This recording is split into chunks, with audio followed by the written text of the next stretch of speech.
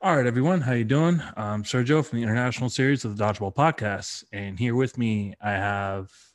Katie Howard. I play for Manchester Bees in the UK. I play internationally for Wales Dragons Dodgeball, and I'm a Girls Dodge 2 ambassador for British Dodgeball. So, as you can tell, Katie wears a lot of hats, and part of the reasons why we're kind of laughing at that now, even before we started recording, um, the campaign Girls Dodge 2 came to my radar. I want to say 2 months ago. Is that fair to say? 2 to 3 months ago. Yeah, I think we had our first training session about 2-3 months ago. So that's when we started kicking things off. So that's when they came onto my radar, and I wanted to say it's a very powerful message. Their message is pretty clear: equal footing for women in dodgeball, whether in the UK or abroad. So I wanted to give her an opportunity to not only share her story, but also talk about the campaign and the mission statement behind it. So before we get into all that, let's get into the preliminaries. So, Katie, what's your jersey number for Manchester Bees and Wales, and why? My jersey number has been the number 38 throughout uni, Manchester Bees and Wales. So me and my family have a timeshare in a lodge called Lodge 38 in the Lake District. And it's just my favourite place. It's my happy place. And it's a number that no one else picks. So I can have it for all my jerseys, all my clubs. So you said the Lake District, I'm sorry? Yeah, the Lake District. So it's obviously nowhere near as mountainous as any mountains in America, but it's kind of like North England, just loads of mountains, lakes, just like a gorgeous outdoorsy place. Oh wow. So you pretty much picked a jersey number based on your happy place. Yeah, yeah. That's very zen of you. I'll have to say that. I don't think I've ever heard that from anyone. Like I've heard pets, I've heard previous jersey numbers, I've heard birthdays, even favorite athletes. But picking your happy place, it's actually quite unique. I'll have to say that. It's quite a Yeah. twist to that answer that I was not expecting. So, when did you start playing dodgeball? So I started at university. So I went to Sheffield University. And then in second year, at the start of second year, my course mate Patrick, he was going on and on about this really fun sport, like everyone should come along to. And I was like, right, okay, fair enough, right. Go to a session, try it out. I never really properly got into sports up until that point. So I didn't do any sports clubs. Turned up to the session, had a lot of fun. It's just like a really funny sport to play as well. Like you're just standing there, just like enjoying yourself. And we went to the pub afterwards, and yeah, just 6 years later, here I am. Oh, so this was 6 years ago in Sheffield. Yeah, a long time ago. So it's safe to assume your first impression, based on playing and the pub after, you had a good time and you were hooked. Yeah. It's such a social sport that it just made friends like instantly. And it's actually quite an easy sport to pick up as well. Like I wasn't that sporty and I could still kind of pick up a ball, throw it, dodge a little bit. So yeah, I was hooked. So just to kind of get the timeline right, did you play during an era when you guys had those big cloth balls, or the current ones you guys use the smaller ones? Yes. Yeah, that was such a slow era. So I think I played the big, so it's 3 ball. So you had 3 of those really big dodgeballs. I think I played that for 2 years until 2016-ish. They started thinking about bringing in 5 ball. And at the time, we were like, no, what? 5 ball's going to just be a manic rush of ball. 3 ball's the way to go. And then about a year later of 5 ball, we just realised how slow 3 ball was. And I love 5 ball now because there's just so much going on. It's just madness. So you enjoy the madness now? Yes. And then just like being able to like dodge 4 balls at a time. It's just really exciting and fun. So you said you had no sports background growing up, so you had nothing to go kind of fall back to. You just grew up with dodgeball, so to speak. Yeah. So I did do a bit of swimming and tennis, but that was when I was about 10 or 11. My sister was the one who was the sporty one. She She did gymnastics for the county, got a bit, I think when she was about 11, she stopped that and then decided to do some rugby and athletics. Did that for the county. And now she's a personal trainer, or she was a few years ago. So she was the sporty one. She doesn't play dodgeball? No, I've attempted to bring her along, but no, she doesn't. So she's like a year and a half younger than me. But I did bring my brother into dodgeball. He's 5 years younger than me. Got him having a go at my first community club, which is the Vikings, East Anglia Vikings, and he's still playing. And he's really enjoying it. Your brother's still playing at uni? Yeah. So he started going to Birmingham University, and they've got a really good club. So he's going to start going to their sessions. And once he graduates, you're going to try to bring him over to Manchester, or are you going to let him decide his own destiny? I think he might end up at Bristol, but so I think there's quite a few clubs around there. But he is actually also playing for Wales dodgeball. Well, he got selected and then COVID hit. So we were about to be like a brother-sister duo until COVID wrecked all plans. So hopefully that'll get started soon again. Hopefully that does get started. What's his name? Oscar Howard. Oscar Howard. Oscar, hopefully you get your chance, man. Let me tell you something. Coming from someone in a similar position who had an opportunity, it's hard, man. Just keep grinding, bud, and I promise you, you'll be representing Wales at the NEC in no time and Euros going forward. So That's just my encouraging message to someone I don't know. Oh, thank you. And so obviously you attempted to bring your sister in. That didn't work out. Your brother's in. He's quite younger and has opportunity to represent Wales alongside you. Coming from someone who's followed Euros since 2013, I want to say, I don't think I've ever seen or heard of a brother-sister tandem representing the same team. So that would be historic.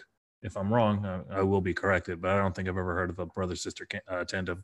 I think there might be 2 day brothers. I mean brothers. I mean brother. Yeah. But brothers, brother, yes. Sister, yeah. I mean, brother-sister is what I meant. So you graduated from Sheffield and you found your way to Manchester. Why Manchester? So Sheffield is on the east side of the Peak District, which is another national park area, but like the Lake District. Then Manchester's on the other side, so about an hour west of Sheffield. Sheffield was a little bit too small for me as a city to work in, so I just hopped over to Manchester because I've been to Manchester quite a lot. Made loads of friends in the Manchester Uni Dodgeball Club called Muds, who have now graduated, and they're all in Manchester Bees as well. And I just really like the city as well. Really nice and big, lots of things to do. And the people in the north are so lovely. So much nicer than the south, because I'm from near Cambridge, which is in the south. And generally the northern people are just a bit nicer. Throwing shots at the south. I got it. I didn't expect that, at least in my experience, or maybe it was just because I was a visitor. I mean, I was treated well by everyone. So, but then again, from London to Cannock, I feel like I was still in the south. Is that fair to say? Yeah, I think Cannock's kind of like Midlands, but there's very much a north-south divide, and the dividing line varies between different people. If you ask different people, they'll just say completely different kind of split of where the line is. So I was pretty much at the border between south and north then. Yeah, I'd say, kind of like the Midlands area. So yes, that's kind of where, roughly where it meets. Nice. So I'm going to kind of put you on the spot. So you said you chose Manchester, sorry. And you love the city. It's bigger than Sheffield and what it provided. So are you City or United? I'm so sorry, but I don't follow football. I really honestly don't know the difference between the two, apart from I know they're different city clubs. And I know that I've heard that Derby Day between the two of them is quite messy in the city. Oh, that's nice. That's a nice way of putting it. That's a nice way of putting it. Quite messy. I just wanted to put you on the spot for a little bit, just to kind of see how would you react. just for my personal humor, just to make this spicy. Yeah, might as well. I typically do that, I guess. So how long have you been with Manchester Bees? Almost 2 years now. So I actually started my job in Manchester 2 years ago. So and then just started training with the club straight away. So yeah. So let's just say, hypothetically, let's say every British dodgeball group is in like a conference hall, obviously, and you're trying to recruit people to be in Manchester. What would be your number one selling point to recruit people, men, women? What makes you guys stand out apart? We're really friendly. No, that's so basic. So cheesy. Come to us, we'll make you smile. I don't know, because the thing is, like, pretty much all the clubs are just so friendly that you can just walk into any club and just have a really fun time in the sessions, and then everyone does socials. I can't really think of what would be different specifically for Manchester that wouldn't be the same for any other club in the UK or just world as well. Because I think like dodgeball is just such a friendly sport in general. Like it just brings the nice, friendly people out and like welcoming people. So a couple of weeks ago, I did a foam recap for Emily Walker was on. She was on earlier. I want to say about 2 or 3 weeks ago that recap happened. If anyone wants to listen to it, it's in the archives. And she pretty much said the same thing, that dodgeball is a friendly sport. Manchester is a friendly team, but you both left something out that I'm going to call you out on right now. Oh, no. What's the secret? How is it that you guys, let's say in a tournament of like 20 teams, you guys always bring like 10? Like, how is that? You guys just bring an army. You bring half of the city with you to represent, it seems like. Yeah, we have got a lot of people. I think it's because, pre-COVID, because I think COVID's kind of messed things up, but we'll ignore that. We'll ignore I that. think it's probably because people like to move to Manchester just as adults, and then they like to stay in Manchester. But also we've got quite a lot of university feeder clubs. So we've got 2 in Manchester at least, which is Manchester Uni and Man Met. And then there's a lot of us from Sheffield who have moved over. So I think it's just kind of, people feeding into Manchester and then just staying because the city's really cool. So it's a combination of the culture. So it's a combination of culture of the team and the city as a whole. Yeah. And then we do a lot of kind of ability training and improvements. And I think we're just a really friendly club. So we just kind of retain people as well. Yeah. One of my favorite people that I had the pleasure of chatting with also in the archives about a couple months ago was Tamara. Oh. So I know, some losing her was a big loss. She's such a babe. But obviously she had a great job opportunity that she can't miss. So I'm going to ask you any fond memories you have with Tamara.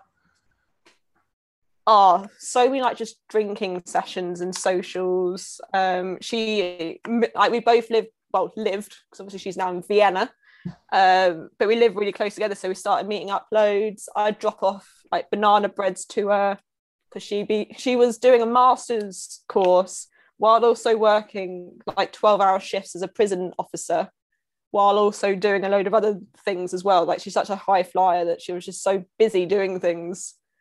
But she did a really cool party, which was like a murder mystery party in a pub. That was really fun, where we all kind of dressed up as different characters. And so tried to solve, and then we tried to solve who got killed. Who got killed, not who killed who? Yeah. That's kind of a weird twist. Yeah. Because normally in murder mysteries, you're determining who's a murderer. You're not determining who got killed. Who got killed has already been determined. Oh, sorry, I got confused. Yes, someone was dead on the ground who had to stay dead for most of the evening, which was quite funny. Right. And then we're trying to go around working out who the murderer was, and we each had a bit of information. So you then kind of start picking and choosing who you tell the information to. There you go. Wow, the British just came up with a twist to a game that we all know how to play. Oh man. Fair enough. Fair enough. Um, so, any personal highlights you have playing for Wales? Uh, oh yes. So I played. Well, I think my first international tournament with them was the Six Nations in Liverpool in 2016. I think 2017. That was really fun. But then I got to then play Euros in Italy. I think it was like 2018. Yes. I'm really bad with dates, so hopefully it's that day. You seem to know. You seem to know more than I do. You'd be surprised. With everything written down. And so yes, that was in Italy. So absolutely gorgeous place, lovely and warm and sunny. And so I got to play for the women's and the mixed. All the matches were really fun, but the match we played against the Netherlands was just incredible. I think it was one of our last matches of the women's team for that tournament. And we all just had so much fun. And I think we were hugging each other in the other team at the end, and we all swapped match shirts as well, because we were just like, this is just so cool. Really good match. So I've got a bright orange fluorescent top in my drawers now from that match. So I've got good memories from it. The 2018 Euros were a highlight for you. Yeah, that was really fun. Did you not play in the 2019? No, so I graduated in 2018 and then went on a year traveling. So I actually missed that Euros, which is really annoying. So hopefully I'll get to play again when we restart soon. Well, I know British dodgeball is, they started their tournaments, but then they're winding down to starting leagues.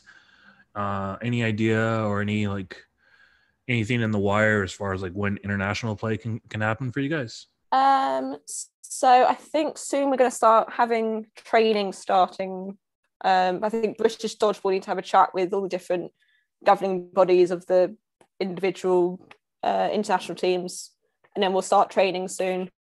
I haven't heard anything about international tournaments restarting yet, because obviously that's going to involve travel across borders.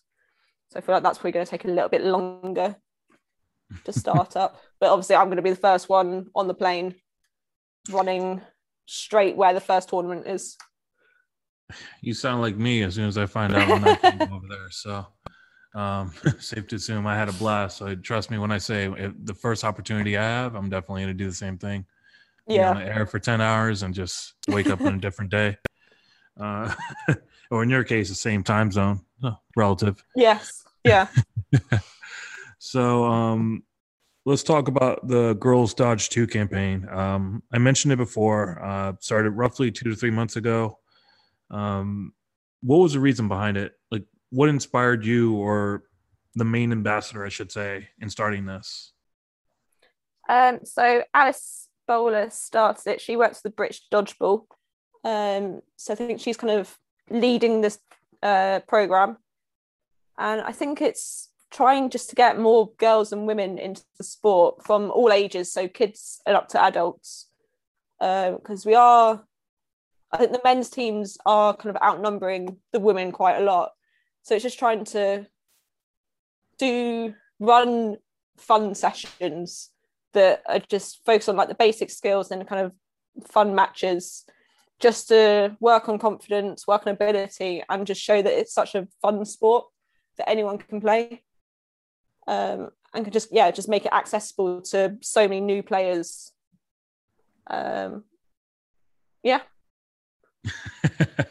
So you're pretty much, the mission statement is exponentially growing the women's involvement in the game and try to grow those women's teams. Yeah. And then so each program, so we have 8 ambassadors, 1 in each area. So like my area is Greater Manchester, and we'll each be running 8 sessions aimed at all the different ages. And at the end of the 8 sessions, we're going to do a tournament where anyone who joined in the sessions can come along, get chucked into a team and play like a match day. And then we're also going to be running a little young leaders or dodgeball leaders session where we're going to kind of train up people to then be able to lead sessions in the future in their own groups to kind of like spread the sport as much as we can. So when will this tournament take place? I think we're aiming for it to coincide with International Women's Day. Which is like 23rd of March, I think it is. Oh, wow. So hopefully it will happen about then. Yeah. So quite a bit of planning to go ahead. Yes. And hopefully with no limitations on numbers and everything. So if we can have a nice freedom day playing some dodgeball. Yeah, I mean, to be fair, you guys are way ahead of the curve than we are. And that's sad to say. But, you know, anyone who's watching news on the States are probably laughing at us in that sense. Yeah, we're quietly laughing. Quietly.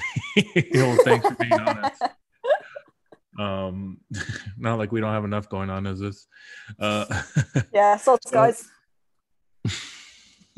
Hey, I'm fully vaccinated. I can go to the UK right now. So I'm ready for that. I'm ready for the foam out there. Because you guys are starting to play that. I'm gonna have a blast. Yeah, we've over this summer tournament season, so we've had about 10 tournaments so far this summer. Some of them have been foam. I think there's a foam tournament happening this weekend actually. So we are starting to have some more foam competitions. Well, I'll be at the next one because this was a little too. But trust me, I'll be at the next one. Cool. Barring any crazy outbreaks or anything, I'll definitely be there. So I want to ask you something. It might be a little controversial, but I want you to answer it as honestly as you can. No. I'm gonna let you take the floor with this one. So obviously, you mentioned earlier that men's teams outweigh the women's. I find that to be consistent across the globe. What do you feel is like either the biggest barrier or barriers as far as women playing? Is it just the culture that they start off with? Is it the teams that they are currently on? What is it? What do you feel is like either the biggest hurdle or the little hurdles that are preventing the growth of women that you guys are trying to help kickstart? Yeah. So this is my opinion. So there's other opinions as well. Very open to like think about all the other things as well. But I think for me, I reckon it's the accessibility of sessions. That's not just the basic of here's a session open to everyone, come along. It's having maybe women's only session just to kind of get the confidence up. Because I know women like myself, I love playing mixed. I love playing alongside men, women, it doesn't matter to me. But there are women who are they need like a women's only environment to start off with to get their confidence up. And then it's also kind of the accessibility in terms of just language. So I've been told a few times that, oh, you're just playing for Wales because you're a woman and there's not enough women. And then that kind of thing repeatedly said to you gets into your head and you start repeating that yourself. And then you start kind of doubting your own confidence and your own ability. So it's kind of like the mental accessibility of like, am I actually there because of my ability? Am I enjoying it? And then it kind of, you start getting a bit kicked down. So you just constantly having to fight that as well. So I think a lot of it is in the language that people use and just trying to be encouraging to everyone and just kind of thinking before you say something that might be taken into the future by someone rather than just like a quick little comment. A couple things I want to touch on about what you said. One, maybe it was just me being all the way over here. I was under the impression that there's plenty of women's sessions, be it from Manchester, be it from, I don't know, Granite City or whoever. I do know some clubs who have that. Probably can't think of them off the top of the head. Probably just named two, which is sad because you want to know, at least as a woman, I'm pretty sure you want to know how many clubs are hosting women's only sessions. Because if you don't know, then you don't know where to start. That's for one. For two, I'm sure that would be easier for most women to start off with. Starting off in a familiar environment, and if they decide to go to mix, hey, it's right there. Probably way more accessible now, but hopefully that'll change. And three, people saying what do they say, that you only play for Wales because there's not enough women? Yeah. One thing I want to tackle on that. Well, there's several things I want to tackle on that, and this is going to be my personal rabbit hole to anyone who say that. One, Wales have a solid team, men, women. I'd argue the women are more successful as far as medals count goes. I have a notebook where I keep track of that. So, you get to play with Amy, you get to play with Elisa. That's a privilege. They are amazing women. That's a privilege in and that of itself. And Yeah. anyone trying to say that, you're not only downplaying women who choose to play for Wales because they have some Welsh lineage, you're downplaying the women there. And I guarantee you wouldn't say that to them if you're lined up against them, considering that their medal count is probably higher than what you have on the top drawer of your counter. So anyone who would say that, you can find me in the comments really easily. It's not going to be a hard thing to find. Wales are a solid team, whether they have plenty of women or not. The women that are on that team are solid, and they earn a spot to represent the Dragons. So, thank you. Yeah, you could tell I'm not a woman. I'm just someone who's privileged, and I speak from a place where I can weaponize that pretty easily. Yeah, and that's what we need. We need, the men, use your energy and just to encourage more women and discourage that kind of behavior. So thank you. Discourage that kind of behavior, that kind of comment. In the past year and a half of interviews, I've interviewed plenty of women who I know. There's this campaign. I kind of bring it up every now and then called This Girl Can. Yeah. Is that still around, or is that subsided? I think it's just subsided in terms of just COVID. You can't really do much in person. But yeah, I think it is still going ahead, and they do events throughout the year. I think where you have a week of focus sessions, at my uni in Sheffield, they would do a week of women's sessions, kickboxing, and I think we had a few dodgeball sessions as well, and just sessions kind of targeted at just women to come into safe environments to try different sports out. So if you look at the archives the past year and a half from season 4 to currently now, I've interviewed plenty of women who can.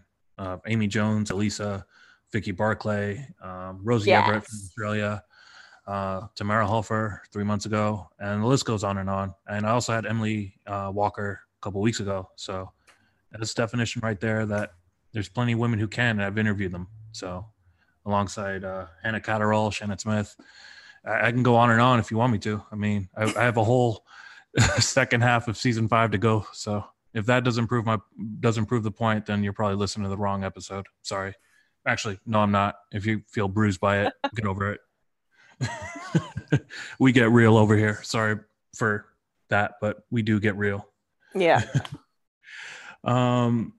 So I want to ask, who are your role models in dodgeball? In dodgeball, well, Emily Walker, she's a stunner of a coach and just such a lovely person to play alongside and against. She's just got so much energy. She's just so bubbly as well. She's lovely. Alex Bembridge, he's a fabulous coach. He was on the foam team. Coach me. Yes, I think he loves foam. I think he's playing this weekend as well. Yeah. Oh yeah, the GB team. Yes. He's a very good coach, and for me, I need things to kind of be told to me several times before my body will actually start doing it. And he has the patience to keep with that and keep kind of encouraging me to improve, which is really lovely. Then with Wales, there's Catherine Thomas, who was one of our ladies coaches, and Phil Williams. They're both incredible coaches. I think it's more kind of coaches that are my role models, because they put so much effort in to kind of improving and encouraging other people.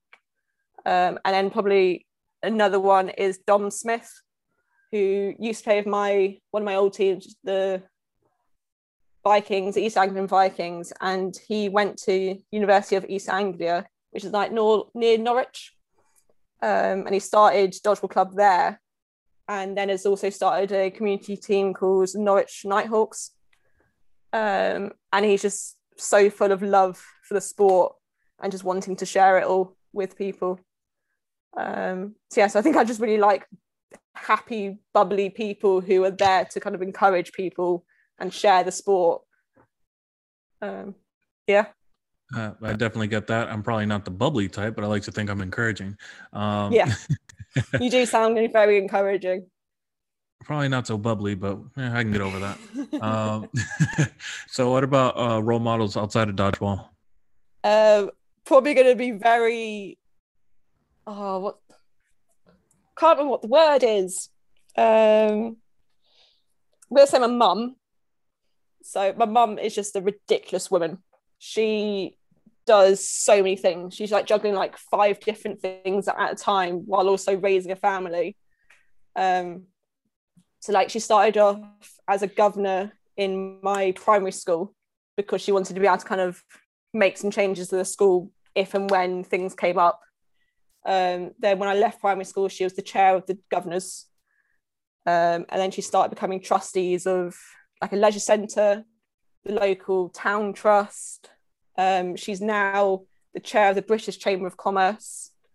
Oh, wow. As well as being like a paid business consultant. She got her MBE 5 years ago, which was really cool. And she's just still going. She's doing so many things at once, but she just keeps going. And then she has so many like loving family and friends. I think that's why I'm like I am, doing quite a few different things at once, and still saying yes to new things as well. Like doing an interview. Got it. So wait, did you say your mom got an MBE? Yeah. She was knighted? Not knighted. I think she got like 3 tiers of something of the British Empire, and then the next tier up I think is being knighted as like a sir or a madam or something. Madam, I think that would be madam. But the Queen herself gave her the MBE, which was an exciting time. Dude. On the same day as Benedict Cumberbatch got his. That was cool. Obviously we were focusing on my mum, but seeing Benedict in real person was quite a cool moment. I mean, you saw Doctor Strange up close, man. That's really cool. Well, see, I know him as Sherlock from like years and years ago in the BBC program. Yeah, no, I saw that too. That was really good. Yeah. I'm gonna drop a controversial opinion. I think he was a better Sherlock than Robert Downey Jr. I'm just gonna say that. They were very different Sherlocks. Yeah. So I think RDJ was more kind of action, whereas Benedict was more like kind of thinking, imagining things and working, like talking things through. Don't get me wrong. I loved RDJ for what he did, but I can't imagine if Sherlock Holmes existed or not. Him pulling out Krav Maga moves in England when that wasn't even around for them study. Like, I'm sorry, like you're talking to a martial arts historian here. That would not have been accurate. That's so frustrating. No, don't get me wrong. If he had put out like some dirty boxing or Queensbury type style, then yeah, maybe. But pulling out moves like that would not have been accurate at the time. Now, if you were to say Sherlock Holmes in the modern day, yes, of course, there's definitely Krav Maga and MMA schools all over the world right now. But during that time, no, not even close. I'm going to see the films in a completely different light now. Well, don't get me wrong. I mean, the charm RDJ has, he has a charm for it. But if you're looking at like the fight scenes and how that broke down, from a realistic aspect, it makes sense. But if you're looking at it from a historical context, unless Sherlock Holmes was some Israel Special Forces, he would not have been able to pull that off. That's just me. Interesting. Yeah, it's like interesting little details, isn't it? Yeah. I'm a nerd. I pay attention to things. So as soon as something comes out, I'm like, there's some details I notice that just kind of like take away my enjoyment in some ways. So your mom, obviously, several coaches. Several coaches. I guess you look up to people who are in a position of power to help encourage and push forward. Yeah, and just making the world, or at least their bit of the world, just better for other people. So before we get into the crowdsource questions, do you have any pregame ritual before a tournament, before playing for Wales, bees? Anything you like to do? Go to the toilet, get all that out of the way. I think we had one tournament where I was playing with the honeybees, and one by one we all just kind of had to go to the loo just before a match.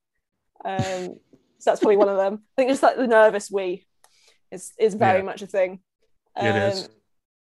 I don't really have a thing to do. I think it's just kind of just go in with like a smile on the face, have a chat with the team, make sure no one's kind of like bricking it. Bricking it? Kind of like nervous, worrying about it, kind of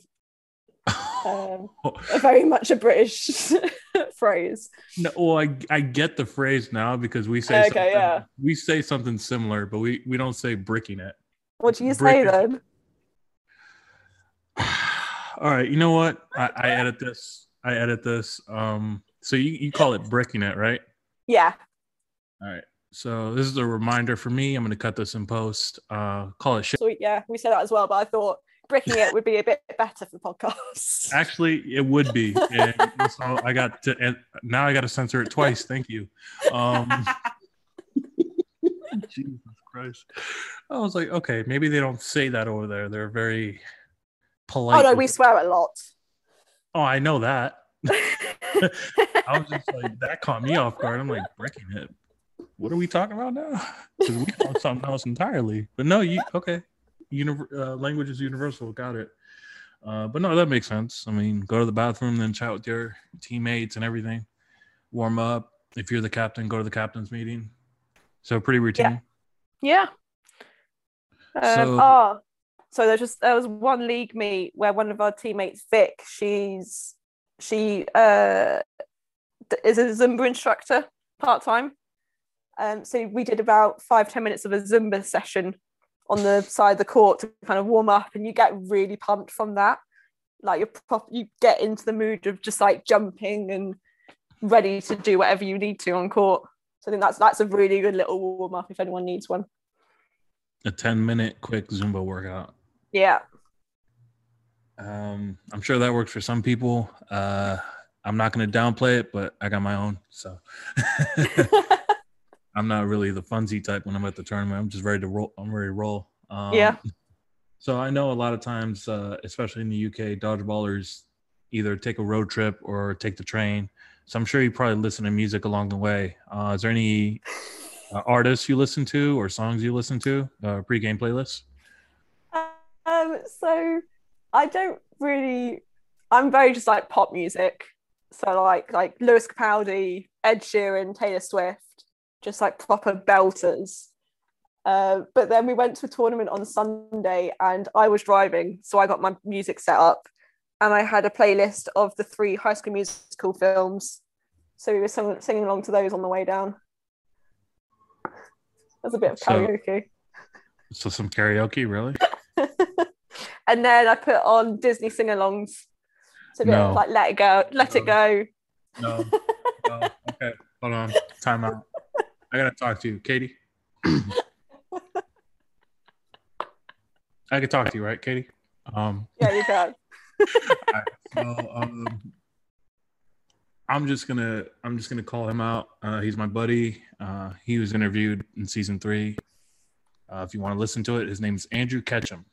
Now, for anyone who knows Ketchum, he's a deadly phone player. Best way to describe him is someone like Stephen Doumbé, who's very powerful with his throw. Steve. Yeah, I definitely want to get him on later on, but that's beside the point. Someone who can kill you with his power, kill you with his accuracy, multiple-time gold medalist for Team USA. And when you think about music to warm up to, and this is also with Shannon Smith when I interviewed her early this year. when you think about people who listen to music for motivation, some people would think, okay, pop music, maybe metal, maybe a sick instrumental, or in Amy Jones' case, Tekken. You're not thinking Disney music. This, and I'm going to censor it, this motherfucker listens to Disney music. This dude is Yeah. up to Tarzan and Beauty and the Beast and The Little Mermaid and Lion King and I don't know, Toy Story, I guess. You Got a Friend in Me. He's warming up, listening to all this stuff in his head. And you're thinking like, okay, he's got a stone cold look on his face. And you're getting listening to Disney music. I know we don't have the camera on right now, but you could probably tell the look on my face like I got my beat to the I got my butt whooped to the Hunchback of Notre Dame soundtrack, didn't I? Yep. That was Hellfire. Yep. He beat me to the rhythm of that song. Got it. So you mentioning Disney music, I'm like, God, why? Just what is it with you and Disney? I think it just gets you pumped. Like it's just proper belters. Like you just have the windows in the car down and you just scream, shout along, and it just gets your heart going, gets like in a really preppy, like bouncy mood to then jump on court and bounce and dodge and throw and everything. I mean, I get you. I mean, literally, the only Disney song I would say that would probably do that for me would be, and I mentioned it from the Hunchback of Notre Dame, Hellfire. The scene, the musical, like it was. That's probably the only thing that I would say would amp me up. Everything else, like, nah. What is this? This gets no play in my car at all. This gets no play on my Pandora. What are we doing here? But no, I respected it. To each their own. This is actually the third time I heard this. That's 2 more times I expected. So you and Shannon Smith have that in common. So yeah, just put that out there. I'm going to do some censoring for sure. I try to keep it clean, people. I'm sorry. Well, you don't hear it in post, but you know what I'm talking about. All right, yeah. so we're gonna get into the crowdsource questions. And Cool. Emily Walker from the phone recap I did a couple weeks ago. What do you feel? And I think we kind of tackled this. What do you feel is the biggest obstacle getting women involved in dodgeball? So, is there any other obstacles outside of language and accessibility? I think it's just kind of training coaches to be able to coach skills like how to hold a ball if you can't grip the ball. So obviously a lot of men, more men than women, can grip a ball straight away and then just throw kind of like above the head, straight down. They've got it. But then some coaches just don't know how to then try different ways. So like the grip around the body, slingshot, those kind of things, just like, so to allow women to then play the sport with increased skills that just a generic kind of coach just might not think about, might not realize that that's needed. And then with the players, kind of getting it, I don't know, not teaching them, but just showing that if they're more open with their language. So one thing I kind of prefer is when you're talking about adult women, to call them women or ladies rather than girls. So to make sure you give them the proper name of their adults, use kind of women instead. Because even that just difference is a tiny language thing, but it all adds up. And then just in sessions, if you're going up against someone new, obviously in sessions you want to be training your hardest, but then maybe just lessen it a little bit just to kind of help people work on their confidence, and then you can kind of build it up from there.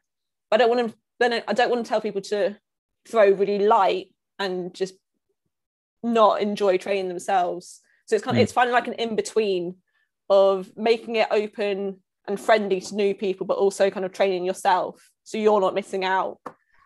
There's just lots of little things that can be done that when you add them together, it makes a huge difference.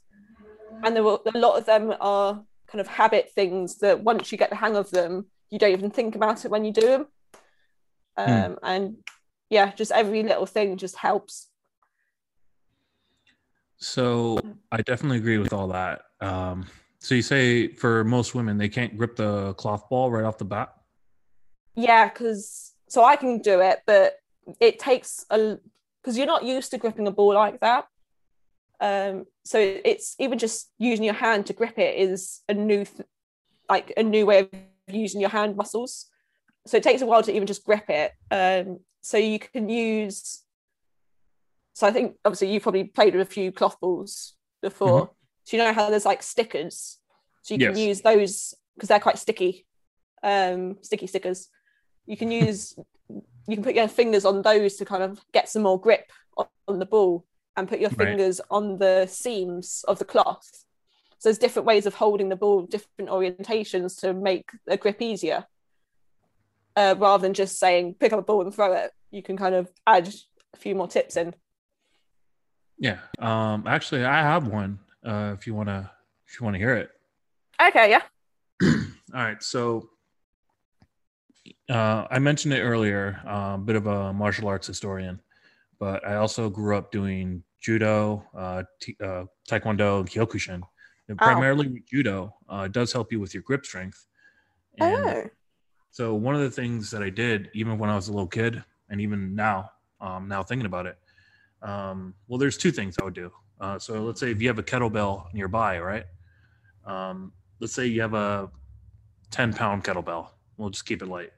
So instead of grabbing it from the handle, put your palm in between where the handle and the weight is, and like kind of grab it and like try to mimic your hands right now. Put your hand in front of you. Yeah. I guarantee your fingers are spread apart right now, right? Yeah. Okay. So I want you to close the distance between your fingers, almost clamping it, and keep your thumb open, almost like making an L. Yeah. Okay. So imagine doing that, just putting your whole like hand underneath or not underneath, but like over the kettlebell, but not on the handle, and just lifting it. Ah. Yeah, I can You get imagine me? because obviously the weight as well, you've got to grip it hard to kind of pick it up. Right. Because if you're Oh. grabbing it from the handle, you have some leverage. Yeah. But if you're grabbing it straight as if the handle wasn't there, that's going to give you an added challenge for your forearms, your triceps, for your palm strength, your ligament strength on your fingers. That's something I do, like, especially when you're trying to throw someone, whether they're your size or heavier. So yeah, you do that with at least both hands, so that even if you can't find the seam or even if you can't find the sticker, and this was something I tried to do when I came back from Canik, realizing that would have helped for sure. Just training your grip strength more so with that, because I feel like with foam you could pick it up right away. With rubber you can pick it up right away. With cloth, it's unique in its own challenge that once you get a handle on it, great, you can throw it, but it takes a while to get it. Yeah, I think that's a really good bit of advice. Yeah. I don't have any kettlebells lying around, annoyingly, but You could do it with a dumbbell just... too. So if you put a dumbbell on its end and just pick it up from that instead of using the handle, yeah. you can do that. Yeah, that's a really good Also, idea. something that was also brought to my attention. I don't know if you have like a pound of rice Yeah. nearby, like in a bag, unopened. Yeah. So you can kind of start with that. Try to like use both your hands to kind of like squeeze it in, hopefully not breaking the package. Or if you end up breaking the package itself, put it in a bowl. Don't cook it, and kind of like just do what I just kind of showed you. And keep your fingers together and your thumb apart, and kind of making an L, and just kind of like almost like mashing the rice Yeah. to improve your grip strength. Cool. Right. I think I'll take that forward, that bit of advice. Thank you. No problem. But yeah, no, that's just something I thought coming from judo would definitely help as far as grip strength goes. Yeah, sounds good. All right, so it's gonna take me a while to transition. Next question comes from my good friend Dan Chamberlain. I guess we kind of touched on this before, but if you want to add to it, what ways can we grow the sport more for both all genders that has been historically male? So let's kind of divert this. How can a male help the women's game grow? So I'd say first, just be open to women coming along, having no idea what they're doing, because we're talking about the women who aren't used to playing sport. So I think playing any kind of sport gives you confidence playing another sport. So those women themselves probably have a good amount of confidence already, but we're talking about the ones who are completely new to any kind of sport, are just turning up on the first day, have no idea what they're doing. Just be open to altering how you go about in your sessions to make it more open to these new women coming along. So like maybe just altering how you throw a little bit. Just little things like that. Yeah, I think there's just so many just little things, yeah, that like we said, even if you're not a coach and you're just a random player, just having a chat, letting them know just like, yeah, it's a really cool sport. I don't really know from there. It's all good. We can move Cool. on to the next one. Yeah. Robert Jimenez. I remember when I played years ago that co-ed teams would just have girls basically kneel in front of the male players in order to block or catch. I felt like that was incredibly demeaning. I was wondering if teams have moved away from that strategy. Now, this was kind of common for a while back in the States. Was this something that you also noticed over in the UK? Yes, I think this does still happen a little bit with mixed teams in that women players are kind of more told to let the boys go on the wings or let the men go on the wings. If you have a ball, give it to a man. And then you're only really then starting to play once all the men are gone and are out. So it's kind of, but then if you keep doing that constantly, then the women aren't going to improve their abilities. So that's kind of like stunting the women's growth. And all they're really focusing on there is just staying alive or getting the balls to the men as quick as possible. So I think it's just focusing on doing mixed team training, making sure that the women and the men are throwing the same amount, getting the same kind of training, and then just trying to play as if the men and women are the same. Obviously, I know that there's sometimes like strength differences. Some women I know are so much better catchers and some men are better throwers. But then you've got the other, like there are people that are the other way around, and you don't want to start stunting their growth and their development by just saying all the men do this, all the women do this. So I think it's focusing on how to do the team based on each person's ability rather than just the stereotypes. Spot on. Cool. I definitely know. You sounded like you were just out of breath there. Well, I got to the end of my sentence and realised that I do hope I've just answered the question. I can't actually remember what the question was now. No, I mean, so I was like, you touched on it. Yeah. But no, what I was going to say is like I definitely know several women who could throw that cloth ball better than I can. Probably way more accurately too. I mean, I could fling it for sure, but I can't. I'm not going to compare myself to Amy or Elisa or any of them anytime soon. You know, like they're very strong. Yeah, they're very strong. I was like, if I was on Carmarthen, like speaking for them, like I would probably have them play that male dominated wing role if that's the case, because they're very powerful. Yeah. So I would venture as to say, like, if more women saw how they played along with other women, then they'll feel encouraged to hop on. Yeah. All right. So you answered every question with as much detail as possible. Sweet. We've been on for almost an hour now. Oh, a little bit over. Blimey. But wait, what was that? Blimey. What? It hasn't felt like an hour. It's felt a lot. It's gone faster than I thought it had. And that's the right way around. So I'm guessing blimey means like, oh, wow, right? Yes. Sorry, yes. Oh, wow. That's amazing. Hey, no, it's cool. I need to remember how to have my British translation going on as well at the same time. Well, I try to. I always try to say that my accent might sound universally acceptable, but probably doesn't. So I try to do my best to appeal to everyone. But yeah, we've been on for almost an hour now. You've been really solid, but I'm gonna hit you in the gut with this question, and it's called the legacy question. Ooh. So I hope you're ready for it too, because you've had some time. Right, I'm preparing. I'm ready. I've got this. So Katie Howard of Manchester Bees, an ambassador for Girls Can Dodge 2, or sorry, Girls Dodge 2. Yeah. How would you like to be remembered once you play your final game? Oh, that's quite a hard big hitter, isn't it?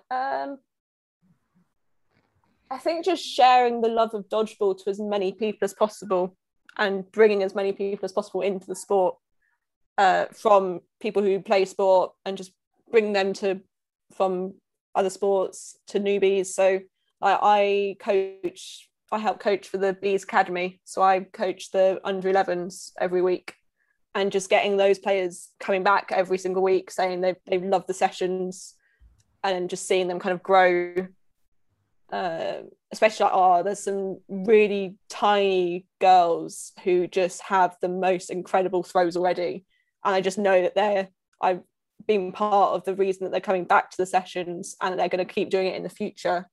And so I've kind of created these players who are just going to keep growing the sport themselves.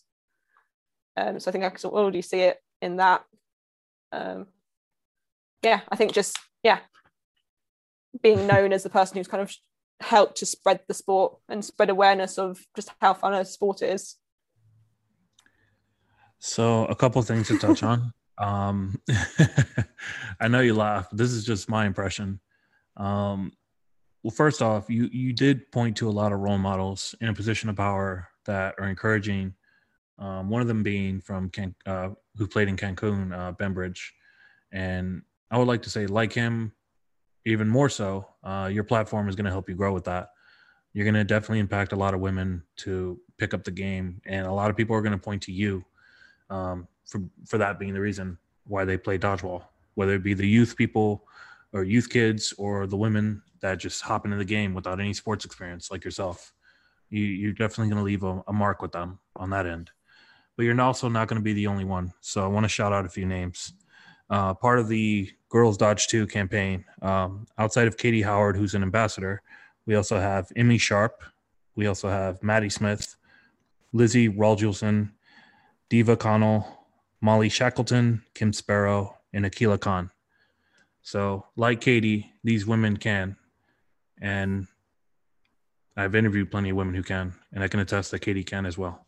She's one of those players who are going to leave a lasting mark and an empowering mark, and also collect medals along the way, especially in the faces of some men who may try to speak down to her. So, with that being said, that's the legacy you left with me, Katie. If this were to be your final game, you're gonna make me cry. That was really nice. It'd be nice to make you cry. Is that what you said?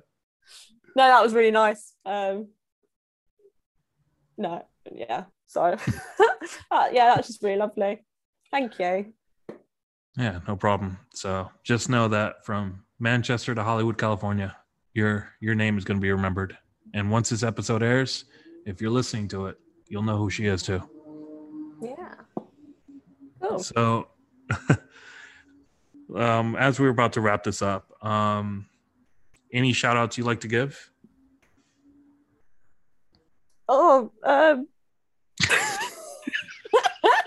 I'm like one of those people on the radio, like, can't remember. Probably just all my Sheffield Uni people. Just love you guys, like just everyone. Nina, Betty, they were just so lovely to play with. And then all the Manchester Bees, women, men, everyone. I can't remember names. I'm sorry, guys. Yeah, just everyone I just meet at dodgeball. They're just all so lovely. And you guys have a Instagram page, Facebook page that we can follow? Yeah, we do. So Girls Dodge 2 can be found on Facebook and on Instagram. And you guys have a YouTube channel as well? Not yet. Not yet. But we've got a load of posts up on our Instagram page. And yeah, just contact it if you have any ideas, suggestions, questions. There's all of us part of it. Yeah, we'd love to have any advice chucked at us, any ideas. We're always open for new things. And new things will be coming your way once people Yeah. know your story. With that being said, we will wrap up. And that was my interview with Katie Howard. Thank you so much for hopping on and sharing with us your story, alongside with the mission statement behind the campaign. Girls Dodge 2. I got to get that right. Girls Dodge 2. You can follow them on Instagram, Facebook, and a upcoming YouTube channel that she alluded to. I'll post the links in the episode down below when that all gets sorted out. Normally, I like to prelude to the next guest in the final thought section, but I want to give a specific shout out for Jim of Rise of Brutality. We're praying for your recovery, man, and I want you to know from the bottom of my heart, as well as everyone listening, we want you to make a full recovery. When the world resumes to normal, we want you to show us brutality one more time. With that being said, I will wrap this up, and I'll see you next time.